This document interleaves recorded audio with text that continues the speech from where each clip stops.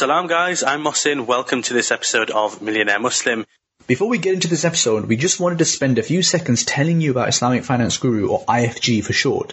Mohsin and I co-founded IFG in 2015 because we couldn't find content about personal finance and Islamic finance for Muslims like you and I. Nowadays, alhamdulillah, we reach an audience of hundreds of thousands, and our goal is to keep providing great content to help you guys. So if you're looking for halal investments and Islamic mortgages or startup funding, check us out at IslamicFinanceGuru.com. And if you want to get in touch with us directly, you can get me on Mohsin at IslamicFinanceGuru.com, and you can get Ibrahim on Ibrahim at IslamicFinanceGuru.com. Enjoy the episode. Looking for a different approach to money? Meet Gatehouse Bank, a Sharia-compliant UK bank built for the modern world. We help home buyers to purchase or refinance their home, provide buy-to-let funding for landlords, and offer award-winning savings accounts. Wherever you're going, get there a different way. Get there with Gatehouse. To find out more, visit gatehousebank.com.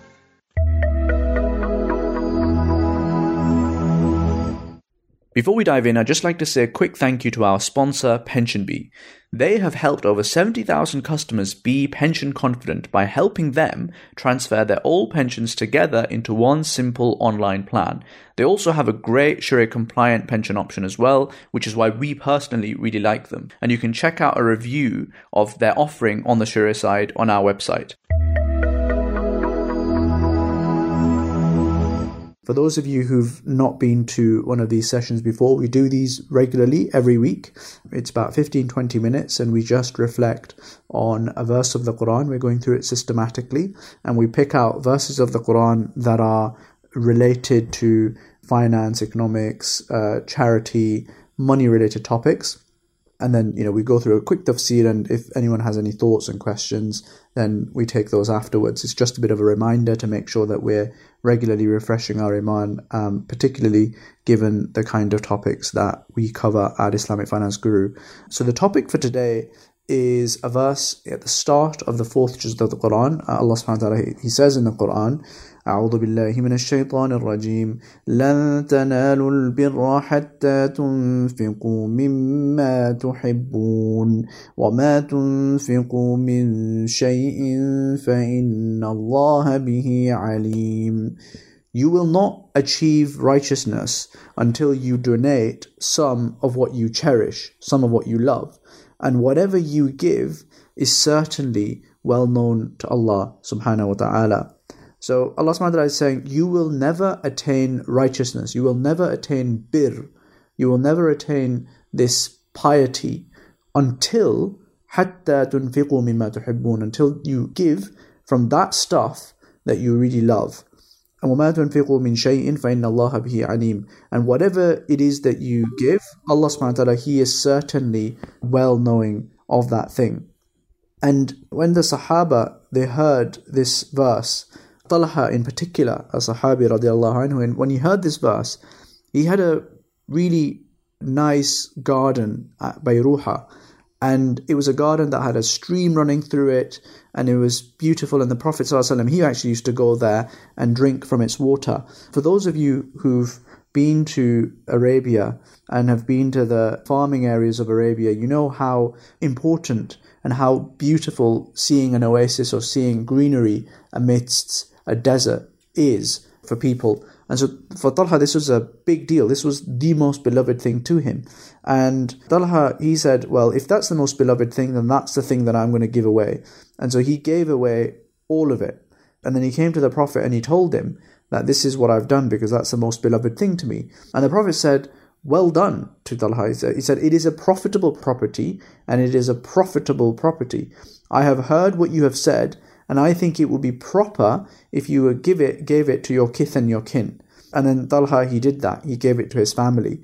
So there are a couple of lessons that we get from this, probably more, but a few lessons that I immediately thought of. One was the fact that the Sahaba, they were instantaneous in their acting on a commandment. They didn't delay until tomorrow or the day after. They were decisive, they knew what was right, and then they did it, and they knew what was wrong, and they avoided it. And this is actually something that is, you get over time, you train yourself up, and you get yourself to that level of discernment between right and wrong. This is actually something that you should pray for. Allahumma arina al-haqqa haqqan warzuqna ittiba'a wa arina al-batila batilan warzuqna ijtinaba. Oh Allah, make us see the truth as the truth and give us that truth and the ability to go towards that truth and follow it. And show us the batil as batil. Show us the evil and the wrong and the falsehood as falsehood, and help us to stay away from that. Warzuqna ijtinaba, and help us to stay away from that. So this is actually something that we should be asking for. This is not an easy thing to achieve. But if you achieve it, then the practical implication of that is you become much more decisive and very quick at being able to take the right decisions from a Shari'i perspective, and being able to take the right spiritual decisions as well in this case. And the second thing that is really interesting here is that Talha was rewarded by the Prophet by giving this dua for him, but then the Prophet actually said, you know what, Talha, you should give this to your family. So giving to your family is such an important part of sadaqah, full stop, that you actually get rewarded for giving sadaqah to your family, your children, your wife, your wider relatives. These are people that you get rewarded for keeping that money within the family. Normally people think, well, we want to keep the money within the family, and they think of that as a bad thing. In Islam, that's actually a good thing if you're doing it with the right intention. And there are concentric circles of our responsibility. And the first person that we are responsible for is ourselves. We need to make sure that we are saving ourselves from the hellfire. But then Allah subhanahu wa ta'ala, He says in the Quran, قُوْ أَنفُسَكُمْ وَأَهْلِيكُمْ نَارًا. He says, protect yourself, and then He says, your families from the fire. So we have a direct responsibility to look after our families from the hellfire, but also we have a direct responsibility to look after them in this life as well. And then there's a second hadith that is fascinating, and it makes the same point. Umar radiallahu anhu, when he heard this hadith, he said that the most beloved of properties to me is my share of Khaybar. And for those who've been to Khaybar, it's this beautiful, verdant, green area near Medina. It's very, very lush. And you can imagine why someone would value such a thing. And Umar radiallahu anhu, when he asked that question, the Prophet said to him that you should retain the land, and then you should give its fruits in the cause of Allah subhanahu wa ta'ala. So you should habbis al-asl wa sabbil al-thamra. You should keep the origin, you should keep the capital, but then you should spend from the profits.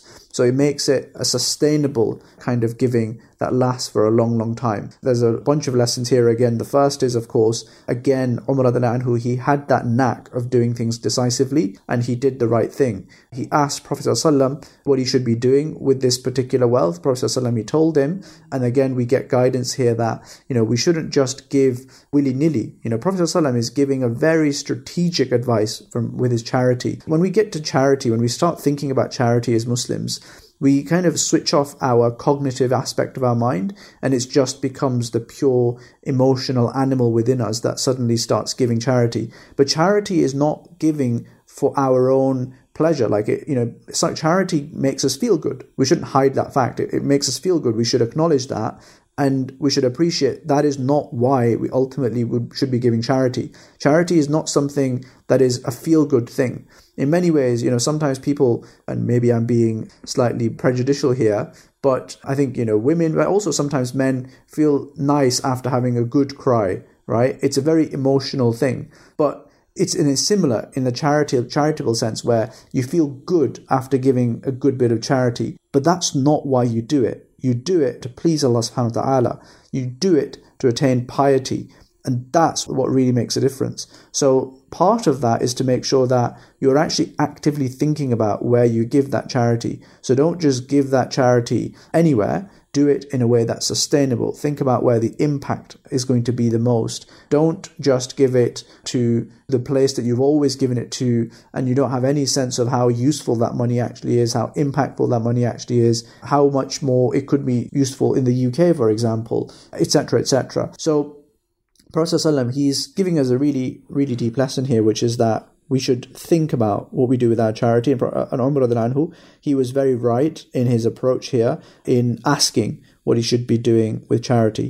Another couple of points that I wanted to make here was this links to Ayatul Bir, the ayah of Bir in Surah Baqarah, which talks about how لَيْسَ الْبِرَّ أَن تُوَلُّوا وُجُوهَكُمْ قِبْلَ الْمَشْرِقِ وَالْمَغْرِبِ. Righteousness is not that you turn your face towards the east or the west, but true righteousness is the one who believes in Allah, the last day, the angels, the books and the prophets, and gives his wealth in spite of love for it. He gives in his wealth in spite of his love for it to relatives, to orphans, the needy, the traveller, and those who ask for help, and for freeing slaves, and who establishes prayer and gives zakah, and who fulfills their promise when they promise. And it goes on to the end of the verse. The really interesting thing here is that Allah subhanahu wa ta'ala, He is making the same point again, that they spend from their wealth even though they love it. Even though they love it, they spend. And He gives an explanation of the places where you should be spending. And the first one is the relative. The next one after that is the orphans and the needy and the traveller. So these are concentric circles of responsibility to you, right? If there is an orphan in your community, after you've looked after your relatives, the orphan has a responsibility as a duty. You have a duty to look after the orphan because no one else will be able to do that. Then the needy and then the traveller.